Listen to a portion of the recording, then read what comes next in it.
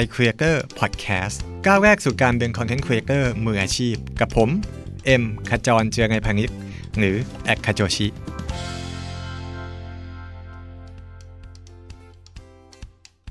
สวัสดีครับยินดีต้อนรับเข้าสู่ iCreator Podcast นะครับกับผมเอ็มขจรเจือไงพานิชหรือว่าแอคคาโจชินะครับ EP นี้เราอยากจะกลับมาพูดคุยอีกครั้งนึงนะครับเกี่ยวกับเรื่องของการจัดอีเวนต์นะครับเมื่อ EP ก่อนเนี่ยเราให้ฟังไปแล้วว่าผมมีการวางแผนในการจัดอีเวนต์อย่าง iCreator Conference ยังไงบ้างนะครับเจอปัญหาเรื่องโควิดยังไงบ้างเรามีวิธีรับมือยังไงแล้วก็วิธีแก้ปัญหาของเราเนี่ยเป็นยังไงบ้างนะครับใน EP นี้เราอยากจะเล่าให้ฟังเกี่ยวกับเรื่องของปัญหาที่เราเจอในการทำงานจริงนะครับว่าวันที่เราจัดอีเวนต์เนี่ยเราเจอปัญหาอะไรบ้างแล้วก็การปรับรูปแบบของการจัดเนี่ยในช่วงโควิดเนี่ยมันมีข้อดีข้อเสียหรือว่าผลกระทบอะไรบ้างนะครับก็เผื่อว่าท่านที่ฟังอยู่นะครับกำลังอาจจะจัดอีเวนต์หรือว่ากำลังมีแผนที่ว่าเราจะเข้าไปอีเวนต์ไหนสักแห่งหนึ่งหรือว่าจะมีโอกาสได้ทำรูปแบบคอนเทนต์ในแบบนี้นะครับเผื่อว่าเป็นประโยชน์ให้กับท่านผู้ฟังนะครับเกิดนิดนึงนะครับงาน iCreator Conference เนี่ยเราเพิ่งจัดไปเมื่อ21ถึง23สิงหาคมนะครับแล้วก็มีผู้เข้าร่วมเนี่ยนะครับรวมๆแล้วประมาณ 1,000 คนนะครับก็จะมี on ground ก็คือมาที่ฮอลล์นะครับประมาณ300แล้วก็มีดูออนไลน์นะครับบัตรรวมกันเนี่ยอยู่ประมาณ700กว่าใบก็รวมกันประมาณ 1,000 นะครับทีนี้พูดถึงคนที่ซื้อบัตรนะครับเราแบ่งบัตรเนี่ยออกเป็น2ประเภทก็คือแบบที่เป็น on ground แล้วก็บัตรที่เป็นออนไลน์นะครับปัญหาหนึ่งของการจัดอีเวนต์ประเภท virtual นะครับที่เคยคุยกับหลายๆคนก็คือว่าต้องเข้าใจว่างานคอนเฟอเรนซ์ที่เป็นรูปแบบการให้ความรู้เนี่ยครับลูกค้าโดยหลักเนี่ยเป็นลูกค้าที่เป็นองค์กรนะครับก็คือบริษัทส่งมาให้มาฟังหรือว่าทีมงานรู้สึกว่างานนี้มีประโยชน์ก็ชักชวนคนในบริษัทนะครับสมมุติมากัน 4-5 คนแล้วก็ไปเบิกที่บริษัทนะครับช่วยจ่ายก็จริงๆก็เป็นรูปแบบปกติที่หลายคนที่มางานอีเวนต์ประเภทนี้ก็มักจะมากันในรูปแบบขององค์กรนะครับแล้วก็มาเป็นกลุ่มเป็นหมู่คณะทีนี้พอเราจัดอีเวนต์แบบ virtual เนี่ยครับจากฟีดแบ็กที่คุยกับหลายคนนะครับเราก็เจอปัญหาเดียวกันก็คือหลายบริษัทหลายองค์กรเนี่ยซื้อบัตรในจำนวนที่น้อยลงนะครับก็คือสมมุติปกติอาจจะมาสักประมาณ5คนนะครับมาอีเวนต์แต่พอเป็นแบบ virtual เนี่ยซื้อบัตรใบเดียวนะครับแล้วก็อาจจะมีการแบ่งการแชร์กันดูในออนไลน์เนาะอาจจะเปิดในบริษัทเข้ามานั่งฟังด้วยกันนะครับอยู่ในห้องประชุมเนาะเปิดเข้ามาก็ฟังด้วยกันซึ่งเอาจริงๆแล้วก็ไม่ได้ผิดนะครับผมก็เข้าใจเนาะสภาพเศรษฐกิจปัจจุบันนะครับแล้วก็ความจำเป็นหลายอย่างซึ่งหลายอีเวนท์ที่เขาจัดเนี่ยก็อาจจะมีการให้โชว์หน้าจอด้วยนะครับโชว์ว่ากำลังฟังกันอยู่ก็มีหลายบริษัทที่แบบก็เราก็เห็นภาพอยู่นะครับว่ามีการฟังด้วยกันหลายคนแต่ในมุมคนจัดเนี่ยรายได้เนี่ยมันก็จะลดลงเยอะนะครับก็สมมุติจากเดิมเราขายบัตรใบละ 2,500 ใช่ไหมครับถ้ามา5คนก็คือ 12,500 บาทแต่พอซื้อแค่ใบเดียวแล้วก็มาแชร์กันดูเนี่ยก็จะเหลือแค่ 2,500 นะครับเพราะงั้นรูปแบบหนึ่งที่เราช่วยแก้ปัญหาตรงนี้ได้คือเราก็ทำเป็นรูปแบบที่มีทั้งออนไลน์แล้วก็ออนกราวด์นะครับคือพอมีบัตรออนกราวด์เนี่ยคนที่อยากมาก็รู้สึกว่าถ้าเรายังพอมีกำลังนะครับหรือว่าบริษัทไหนเห็นว่าน่าจะส่งคนไปก็จะส่งคนมาจำนวนหนึ่งนะครับแล้วก็มีลูกค้าที่เป็นบริษัทนะครับที่มาแบบ4ขั้น5ขั้นเช่นเดียวกันนะครับส่วนออนไลน์เนี่ยเราคงไม่สามารถไปบังคับให้ใครไม่แชร์กันได้นะครับแต่สิ่งหนึ่งที่เราทำได้เพิ่มเติมคือในระบบเนี่ยเราจะไม่สามารถล็อกอินเข้ามาพร้อมกันหลายคนได้ นะครับแปลว่าสมมุติมีท่านอยากดูนะครับแล้วก็อยากเอา user password นี้แชร์ให้เพื่อนอีกคนนึงดูเนี่ยเพื่อนอีกคนจะไม่สามารถล็อกอินเข้ามาได้นะครับจะมีระบบเซสชันที่คอยคุมตรงนั้นอยู่นะครับซึ่งตรงนี้ก็ช่วยได้ระดับหนึ่งนะครับอีกส่วนหนึ่งที่ช่วยได้คือเราจัดงานเนี่ยเป็น3วันนะครับก็คือจัดศุกร์เสาร์อาทิตย์ทีนี้ท่านที่ชมสมมติวันศุกร์ใช่ไหมครับดูกันในออฟฟิศเนาะแล้วก็พอเสาร์อาทิตย์เนี่ยอยู่บ้านก็ไม่สามารถแชร์ account ดูด้วยกันได้นะครับก็จะมีหลายบริษัทเหมือนกันที่ก็จะซื้อบัตรออนไลน์นะครับให้พนักงานได้สามารถดูจากที่บ้านวันเสาร์วันอาทิตย์ได้อันนี้ก็เป็นวิธีหนึ่งที่ช่วยได้นะครับในการจัดอีเวนต์ประเภทนี้ทีนี้พอวันงานจริงนะครับผมเจอปัญหาที่อยากจะเล่าให้ฟังโดยหลักเนี่ยก็อยู่ประมาณ 2-3 อย่างนะครับอันแรกคือการจัดแบบ on ground เนี่ยผมเชื่อว่าทุกคนถ้าเคยจัดอีเวนต์มาก่อนจะรู้อยู่แล้วว่าเราต้องทำอะไรบ้างนะครับมีเวทีมีไฟมีการต้อนรับนะครับมีการเช็คคนเช็คบัตรเข้างานอันนี้คือเรื่องปกติทุกอีเวนต์ต้องทำอยู่แล้วแต่ว่าพอมีโควิดเนี่ยครับมันก็จะมีบางส่วนที่เราต้องทำเพิ่มนะครับไม่ว่าจะเป็นการเช็คอุณหภูมิการเว้นระยะห่างนะครับการจัดเก้าอี้ที่มีระยะห่างออกไปนะครับแล้วก็อาจจะมีการตรวจเช็คเรื่องการใส่แมสนะครับซึ่งในอีเวนต์ของเราเนี่ยครับที่ผมจัดเนี่ยผมมีเซอร์ไพรส์นะครับที่มอบให้กับคนที่มาร่วมด้วยก็คือมีการแจกของที่ระลึกนะครับตอนจบวันแรกนะครับสิ่งหนึ่งที่เราต้องระวังมากๆก็คือการที่มีภาพออกไปแล้วก็มีคนมามุงจำนวนมากนะครับผมมีการแจกของพิเศษให้กับผู้ที่เข้ามาร่วมนะครับทีนี้เราก็ต้องมีการจัดคิวในการมารับนะครับเพราะว่ามันเป็นการแจกที่อยู่ข้างนอกฮอลล์นะครับซึ่งเราไม่รู้เลยว่าจะมีคนอยู่นอกฮอลล์คนอื่นเนี่ยหรือคนเดินไปเดินมาถ่ายภาพออกไปแล้วก็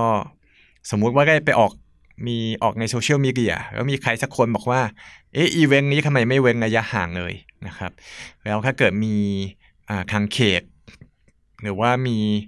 ทางกระทรวงมาตรวจนะครับแล้วเราเจอปัญหาเนี่ยเราก็จะไม่สามารถจัดอีเวนต์ในวันอื่นๆได้นะครับหรือว่าจะโดนค่าปรับหรือว่าจะโดนหนังสือแจ้งมาก็ได้นะครับเพราะงั้นผมว่าสุดท้ายแล้วเรายังคงต้องเว้นระยะแล้วก็ต้องคอยดูเรื่องของโควิดอยู่ตลอดนะครับถึงแม้ผมคุยกับผู้ใหญ่ข้างหนึ่งก็แจ้งว่าจริงๆแล้วอาจจะไม่ต้องระวังขนาดนั้นแต่ว่าสุดท้ายอะไรก็ตามที่คนอื่นสามารถถ่ายภาพในอีเวนต์ได้ครับเราก็ยังคงต้องเว้นระยะอยู่ดีนะครับอีกส่วนหนึ่งคือเรามีโซนหนึ่งที่เรียกว่าโซนให้คำปรึกษานะครับชื่อว่า iQuaker Clinic ก็คือคนที่เป็นสปีกเกอร์ครับพอลงจากเวทีปุ๊บก็จะไปนั่งตรงนี้เพื่อให้คำปรึกษากับคนที่มางานนะครับก็จะมีอย่างคุณโคดี้หรือว่าอย่างคุณเฟื่องระดานะครับหรืออย่างผมเองก็ไปนั่งให้คำปรึกษากับคนที่มาอีเวนต์ซึ่งคนที่มาก็จะได้คุยแบบเดี่ยวกับเดี่ยวกับสปีกเกอร์นะครับความยาวไม่เกิน5 นาทีนะครับแล้วก็คุยกันได้ประมาณสัก 4-5 ท่านนะครับตรงนี้ก็เหมือนกันครับเราต้องมีการป้องกันนะครับคือเราก็มีการแจกเฟสชิลด์ให้กับสปีกเกอร์ทุกคนนะครับแล้วก็มีการเว้นระยะคนที่มานั่งห่างกันหน่อยนะครับตรงนี้ก็เหมือนกันครับถ้ามีใครสักคนมาถ่ายภาพเนาะข้างนอกแล้วเห็นว่าแบบเฮ้ยอีเวนต์นี้ทำไมให้สปีกเกอร์คุยกับคนข้างนอกไม่มีอะไรป้องกันเลยนะครับก็จะไม่ค่อยดีเหมือนกันเราก็ควรจะมีอุปกรณ์นะครับป้องกันเอาไว้ก่อนอันนี้ก็จะเป็นเรื่องการป้องกันเรื่องโควิดนะครับแล้วก็อีกข้อหนึ่งคือเราต้องมี QR code สำหรับสแกนไทยชนะนะครับซึ่งอันนี้ก็เป็นอีกอันหนึ่งที่เราต้องเพิ่มเข้ามาในการทำอีเวนต์ผมว่านอกนั้นเนี่ยเราแทบจะทำอีเวนต์ได้แบบปกตินะครับไม่ค่อยได้มีอะไรน่าห่วงมากนักทีนี้ในการจัดรูปแบบอีเวนต์ที่เป็นไฮบริดนะครับคืออีเวนต์เราเนี่ยมีทั้งมาออนไลน์แล้วก็มาออนกราวด์ ผมพบข้อหนึ่งคือผมเพิ่งเคยจัดอีเวนท์ที่มีออนไลน์แล้วมีคนเข้ามาชมเยอะนะครับสิ่งหนึ่งที่เราพบก็คือพอเราใช้ระบบที่คนไม่คุ้นเคยนะครับอย่างอีเวนต์เนี่ยเราไม่ได้ใช้ Zoom ไม่ได้ใช้ Microsoft Teams ไม่ได้ใช้ Google Meet นะครับไม่ได้ใช้ Video Conference ไม่ได้ใช้ YouTube Live หรือ Facebook Live ด้วยนะครับเพราะว่าเป็นงานที่ต้องจ่ายเงินเข้ามาดูเราใช้เป็นระบบที่เป็น Web Based นะครับก็คือเป็นเว็บไซต์เว็บหนึ่งคนกรอก user password เข้ามาแล้วก็จะเจอวิดีโอ player อยู่แล้วก็มีช่องให้แชทนะครับแล้วก็ดูอีเวนต์จากตรงนั้นฟังดูก็เหมือนจะเบสิกมากๆนะครับไม่น่ามีอะไรยากแต่ทั้งนี้ทั้งนั้นเนี่ยคนไม่เคยใช้นะครับคนก็จะมีคำถามอยู่ดีนะครับว่าพาสเวิร์ดนี่คือพาสเวิร์ดอะไรนะครับหรือว่าเข้าไปดูแล้ววิดีโอไม่เพลย์หรือว่ากดแช็คไปก็ไม่ได้นะครับก็จะมีอินบ็อกซ์เข้ามาคุยเข้ามาถามอยู่ค่อนข้างเยอะในช่วงวันแรกนะครับสิ่งหนึ่งที่เราเพิ่มเข้ามาก็คือในระบบดูไลฟ์เนี่ยครับก็จริงๆอันนี้เราใช้ระบบของทาง LiveTube นะครับชื่อ Live Portal ซึ่งทางทีม LiveTube เนี่ยเขาจะมีช่องหนึ่งครับเป็นช่องแชทคุยกับทีมซัพพอร์ตซึ่งระหว่างที่ดูไลฟ์เนี่ยคนดูเนี่ยสามารถกดเข้าไปพิมพ์นอกจากคุยกับคนที่ดูไลฟ์ด้วยกันได้แล้วนะครับยังมีอีกช่องหนึ่งที่เอาไว้คุยกับทีมซัพพอร์ตนะครับสามารถคุยถามได้ตลอดเวลาซึ่งอันนี้ดีมากเลยนะครับไม่ว่าคุณจะล็อกอินเข้ามาระบบแล้วหรือเปล่าหรืออยู่หน้ากรอก user password นะครับคุณสามารถเข้าไปแชทคุยตรงนี้ได้ตลอดเวลาซึ่งอันเนี้ยผมว่าเป็นข้อดีที่คนเข้างานค่อนข้างชอบนะครับก็คือแทนที่จะต้องไปหาไลน์ทีม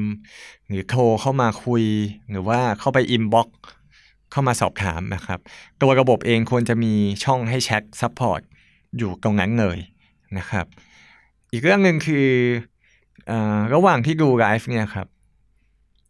ก็จะมีหลายคนที่มีคำแนะนำเข้ามานะครับเช่นรู้สึกมุมกล้องมันแสงมันเยอะไปนะคะหรือว่าแบบกล้องมันดูสั่นๆหรือเปล่านะครับหรือว่าผมล็อกอินช่วงนี้ไม่ได้นะครับอยากดูย้อนหลังไวๆอะไรแบบนี้ก็จะมีคนฟีดแบ็กมาซึ่งผมว่าฟีดแบ็กเหล่านี้ดีมากเลยนะครับเพราะว่าถ้าเราจัดอีเวนต์ปกติแล้วคนมาดูออฟไลน์เนี่ยเราอาจจะไม่ได้ยินเสียงเหล่านี้เขาอาจจะเดินอยู่ในงานไม่ได้มีเวลามาฟีดแบ็กมากนักนะครับแต่พอมีช่องพวกเนี้ยเขาก็สามารถฟีดแบ็กเราได้ทันทีนะครับสิ่งที่ผมทำเพิ่มเติมคือผมก็บอกทีมนะครับว่าถ้ามีใครฟีดแบ็กเรื่องระบบมาในช่องแชทต่างๆเนี่ยอย่างแรกเลยครับคือเราควรจะเข้าไปขอบคุณนะครับขอบคุณมากเลยครับที่มีฟีดแบ็กเข้ามานะครับทีมงานจะพยายามรีบปรับตรงนี้อย่างเช่นเรื่องมุมกล้องเนี่ยครับเราให้ทีมปรับทันทีเลยนะครับหรือว่าถ้ามีเรื่องเกี่ยวกับระบบเราก็จะมีทีมเข้าไปแชทคุยเลยนะครับซึ่งบางครั้งเนี่ยเขาแชทเข้ามาคุยในช่องที่เป็น Publish ก็คือช่องที่แบบคนทั้งงานเห็นฟีดแบ็กตรงนั้นพร้อมกันนะครับถ้าเราปล่อยค้างไว้นะครับเช่นมีคนคอมเพลนในช่องนั้นแล้วแบบเราไม่ได้เข้าไปคุยเนี่ยมันก็จะเป็นภาพที่ไม่ค่อยดีเท่าไหร่เพราะว่าคนที่ดูไลฟ์เนี่ยเยอะกว่าคนที่อยู่ออนกราวด์นะครับแล้วคนก็จะเห็นคอมเมนต์แย่ๆนั้นเนี่ยอยู่ตลอดนะครับเพราะงั้นสิ่งที่เราทำคือเราจะมีทีมเข้าไปดูออนไลน์ด้วยนะครับแล้วก็ถ้าใครมีฟีดแบ็กอะไรเราจะรีบเข้าไปตอบรีบเข้าไปพูดคุยอันหนึ่งที่ผม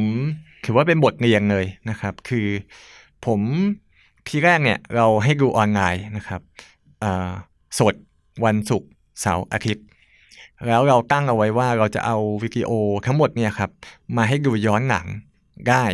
ตั้งแต่วันจันทร์อังคารพุธต่อไปนะครับนึกภาพดูครับถ้าเรามาดูวันศุกร์ใช่ไหมครับดูเสร็จปุ๊บก็มาดูต่อวันเสาร์แล้วก็มาดูวันอาทิตย์ถ้าเราอยากจะดูย้อนหลังนะครับก็ล็อกอินเข้ามาในระบบมาดูวันจันทร์นะครับจะดูย้อนหลังได้หมดเลยฟังดูก็น่าจะโอเคใช่ไหมครับน่าจะดูดีแต่ปัญหาที่เราเจอคือคนที่เข้ามาวันศุกร์เนี่ยครับ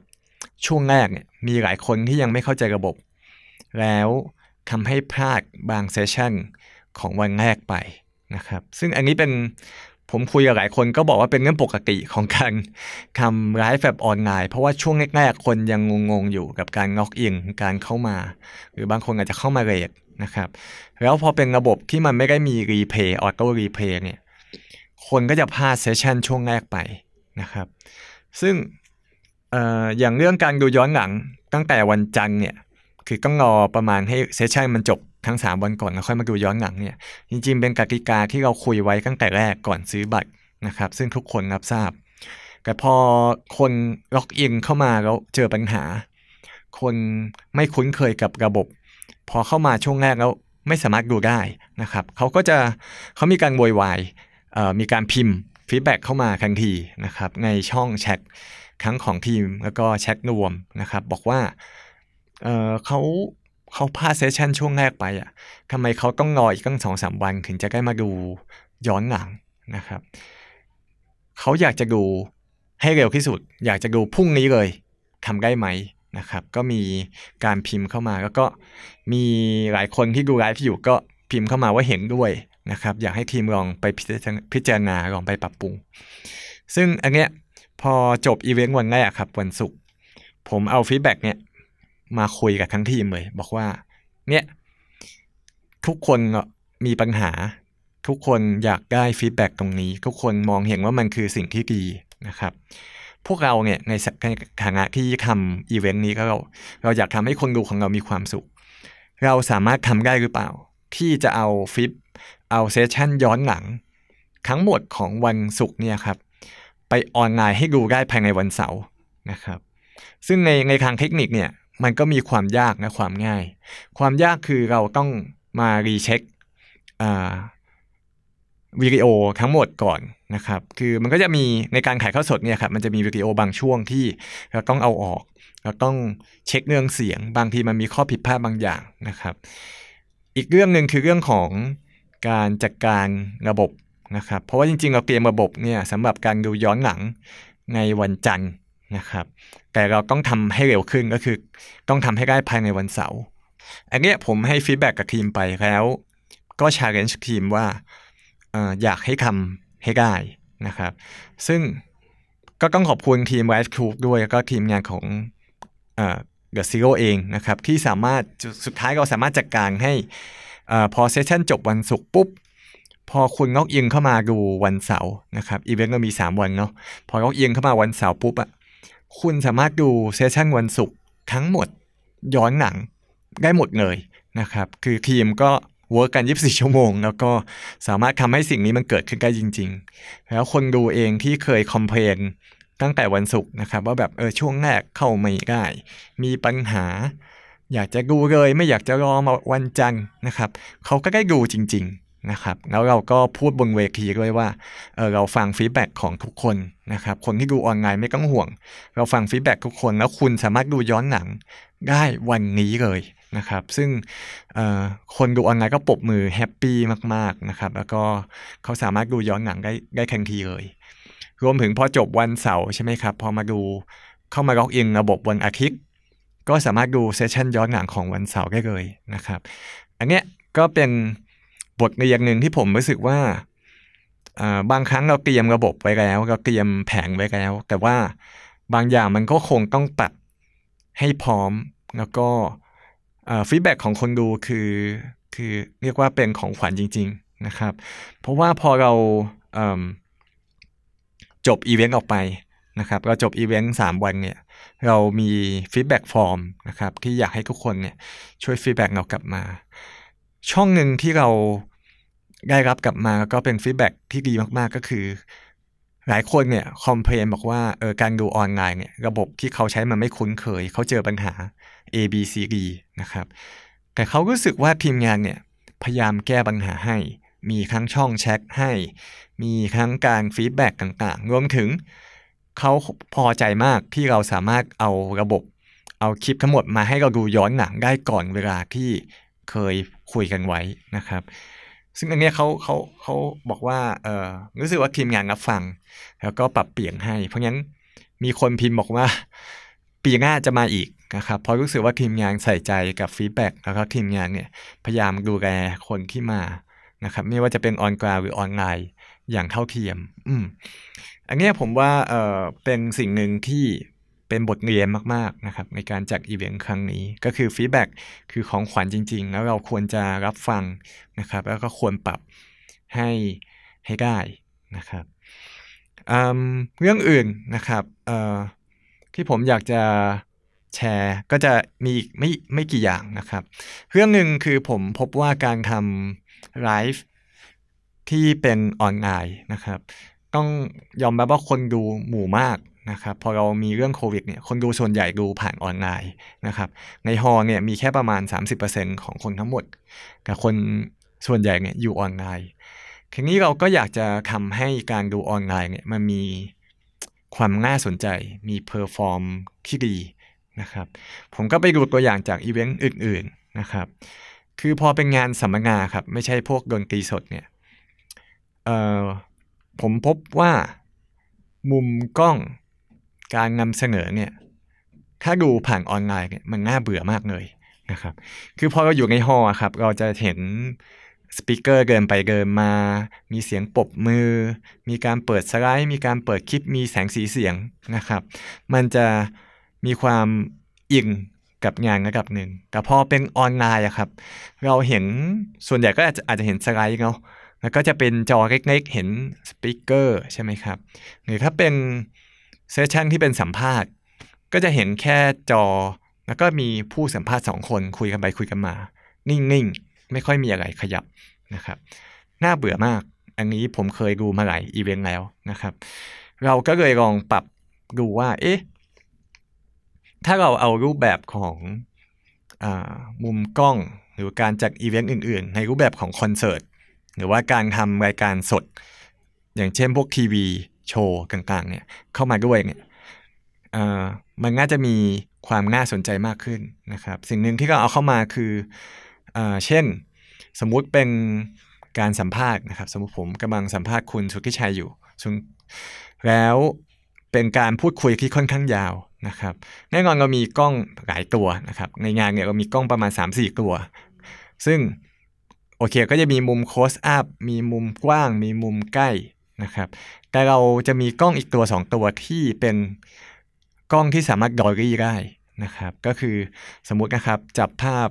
คุณสุทธิชัยอยู่นะครับแล้วก็กล้องเนี่ยค่อยๆแผ่นขยับไปทางซ้ายช้าๆช้าๆนะครับพอกลับมาอีกมุมนึงกล้องที่ส่องหน้าผมซึ่งเป็นพิธีกรจากไกลๆเนี่ยค่อยๆเบลอภาพแล้วค่อยๆชัดมากขึ้นเรื่อยๆหรือค่อยๆซูมเข้าไปให้เห็นนะครับตรงนี้มันก็จะมี movement ของมุมกล้องนะครับให้คนดูไม่รู้สึกเบื่อนะครับสังเกตเวลาที่เราดูรายการสัมภาษณ์อย่างดูสมมติรายการถามตรงๆทางไทยรัฐทีวีนะครับเป็นรายการสัมภาษณ์นี่แหละแต่ว่ามุมกล้องนะครับมันจะมีการปรับไปมาเรื่อยๆมีการเห็นมุมกล้องที่เห็นไหล่ของพิธีกรแล้วก็เห็นแขกรับเชิญไกลๆนะครับหรือมีมุมขยับดอลลี่บ้างซ้ายขวานะครับ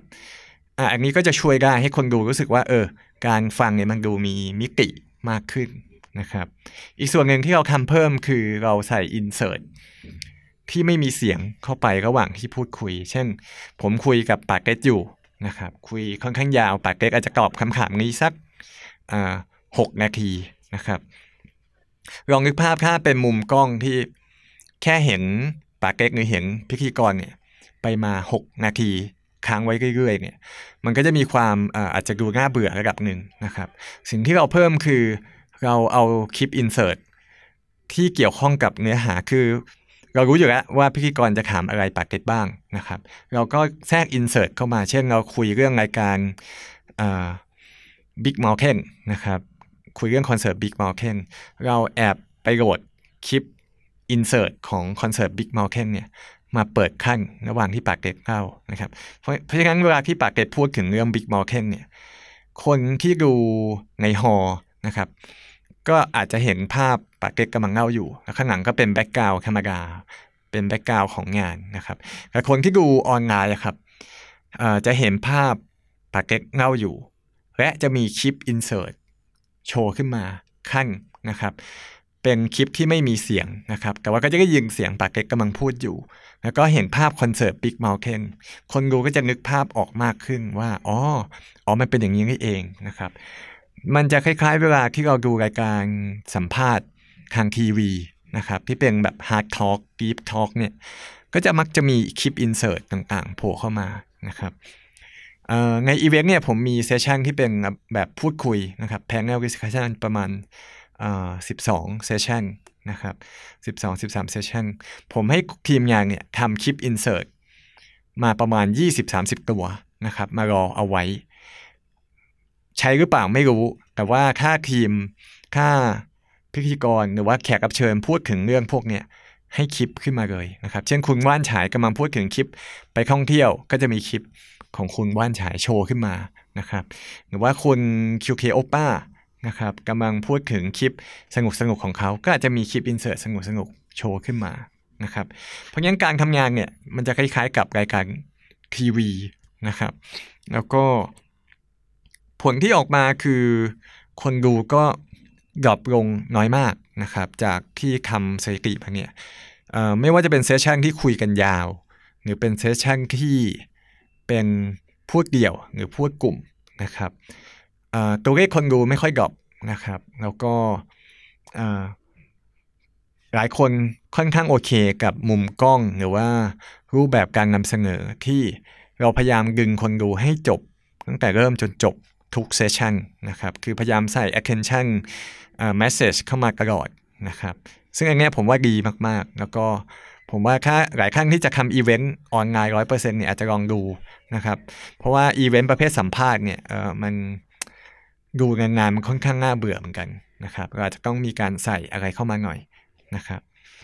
ส่วนอื่นข้อแนะนำเนี่ยมันมีสิ่งหนึ่งที่ผมอยากทำกันไม่ได้ทำนะครับแล้วก็ถ้าคุณทำได้จะดีนะครับก็คือถ้าเราทำให้คนดูออนไลน์เนี่ยครับสามารถมีการโหวตหรือมีการเอาคำถามจากคนดูออนไลน์เนี่ยไปขึ้นบนจอบนเวทีได้นะครับอันนี้จะดีมากเลยนะครับเราเคยทำเซสชันหนึ่งครับอันนั้นรู้สึกจะเป็นเซสชันของคุณว่านฉายนะครับแล้วก็เราดึงคำถามจากคนที่ดูออนไลน์เนี่ยครับไปถามบนเวทีนะครับซึ่งอันเนี้ยคนดูออนไลน์จะรู้สึกว่ามีปฏิสัมพันธ์ค่อนข้างเยอะไม่ใช่แค่กอดอกนั่งดูที่บ้านเฉยๆนะครับหรือถ้าใครสามารถทำเป็นระบบโหวตสมมุตินะเป็นคุยเรื่องใดเรื่องหนึ่งนะครับแล้วก็มีให้โหวตถามความเห็นคนดูแล้วก็เอาคะแนนโหวตเนี่ยมาขึ้นจอนะครับอันนี้ก็จะมีความสนุกในอีกแบบหนึ่งนะครับอันนี้ก็เป็นข้อแนะนำนะครับสำหรับใครที่อยากจะลองทำอีเวนต์ในรูปแบบนี้นะครับข้อสุดท้ายครับคำแนะนำสำหรับผมคือเรื่องของทีมนะครับคือการจัดอีเวนต์ประเภทไฮบริดหรือออนไลน์นะครับในช่วงโควิดเนี่ยผมว่าทีมงานเนี่ยจะต้องปรับตัวเก่งมากๆเลยนะครับเพราะว่าปัญหาที่เราเจอเนี่ยก็มักจะเป็นปัญหาใหม่ที่เราไม่เคยเจอมาก่อนนะครับต่อให้เราทำอีเวนต์มาบ่อยแค่ไหนพอมาเริ่มทำออนไลน์เนี่ยผมว่าทุกคนเจอเหมือนกันหมดก็คือ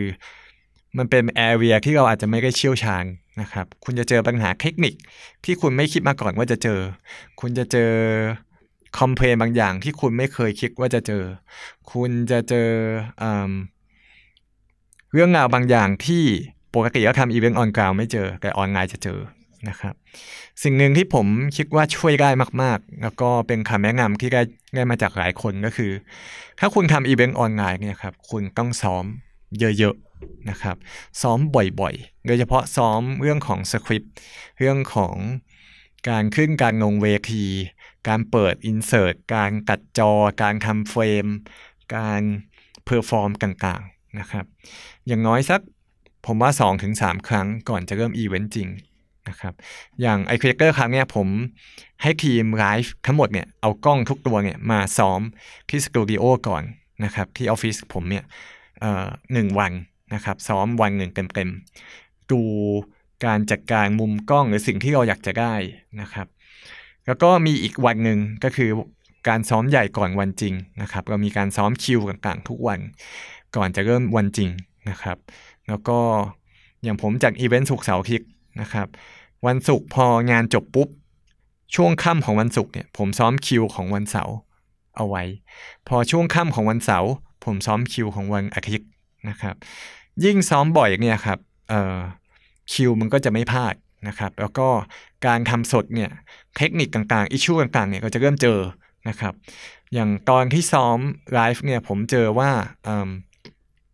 ผมอยากจะเปิดอินเสิร์ตแต่ว่าทีมงานไม่เข้าใจจังหวะนะครับอันนี้ก็มีการคุยมีการบรีฟระดับหนึ่งหรือว่าผมเจอว่าพอมันเป็นเซสชั่นยาวๆเนี่ยมันดูน่าเบื่อผมบอกให้ทีมงานช่วยดอลลี่กล้องหน่อยมีการปรับมุมกล้องเยอะหน่อยอันนี้ทีมงานก็จะไปทำการบ้านมานะครับผมว่าสิ่งเหล่านี้ถ้าเราไม่ซ้อมเราจะไม่เจอนะครับแล้วก็การซ้อมเนี่ยมันจะช่วยให้เราเห็นภาพรวมชัดเจนมากขึ้นนะครับก่อนที่เราจะจัดอีเวนต์จริงครับก็ฝากไว้เท่านี้นะครับสำหรับใครที่อยากจะจัดอีเวนต์นะครับก็อาจจะสามารถเข้ามาปรึกษาผมได้นะครับก็ทางอินบ็อกซ์เลยครับยินดีที่จะให้คำปรึกษากับทุกท่านมากๆนะครับแล้วก็เชื่อว่า EP นี้น่าจะมีประโยชน์ไม่มากก็น้อยนะครับแล้วก็เผื่อเป็นประสบการณ์สำหรับใครที่อยากจะทำไลฟ์อีเวนต์หรือว่าทำเพอร์ฟอร์แมนซ์อื่นๆนะครับขอบคุณที่ติดตามกันนะครับสามารถติดตาม iCreator Podcast ได้ทาง iTunes Podcast SoundCloud Spotify YouTube นะครับแล้วก็ Get Talk Podcast พบกับผมจันทร์ถึงศุกร์ทุกวัน1 ทุ่มตรงนะครับยกเว้นช่วงที่มีวันหยุดยาวนะครับก็จะหยุดตามวันหยุดนักขัตฤกษ์ต่างๆด้วยนะครับขอบคุณที่ติดตามฟังนะครับอย่าลืมกดไลค์กดแชร์กันด้วยนะจ๊ะเจอกันใหม่ EP หน้าสวัสดีครับ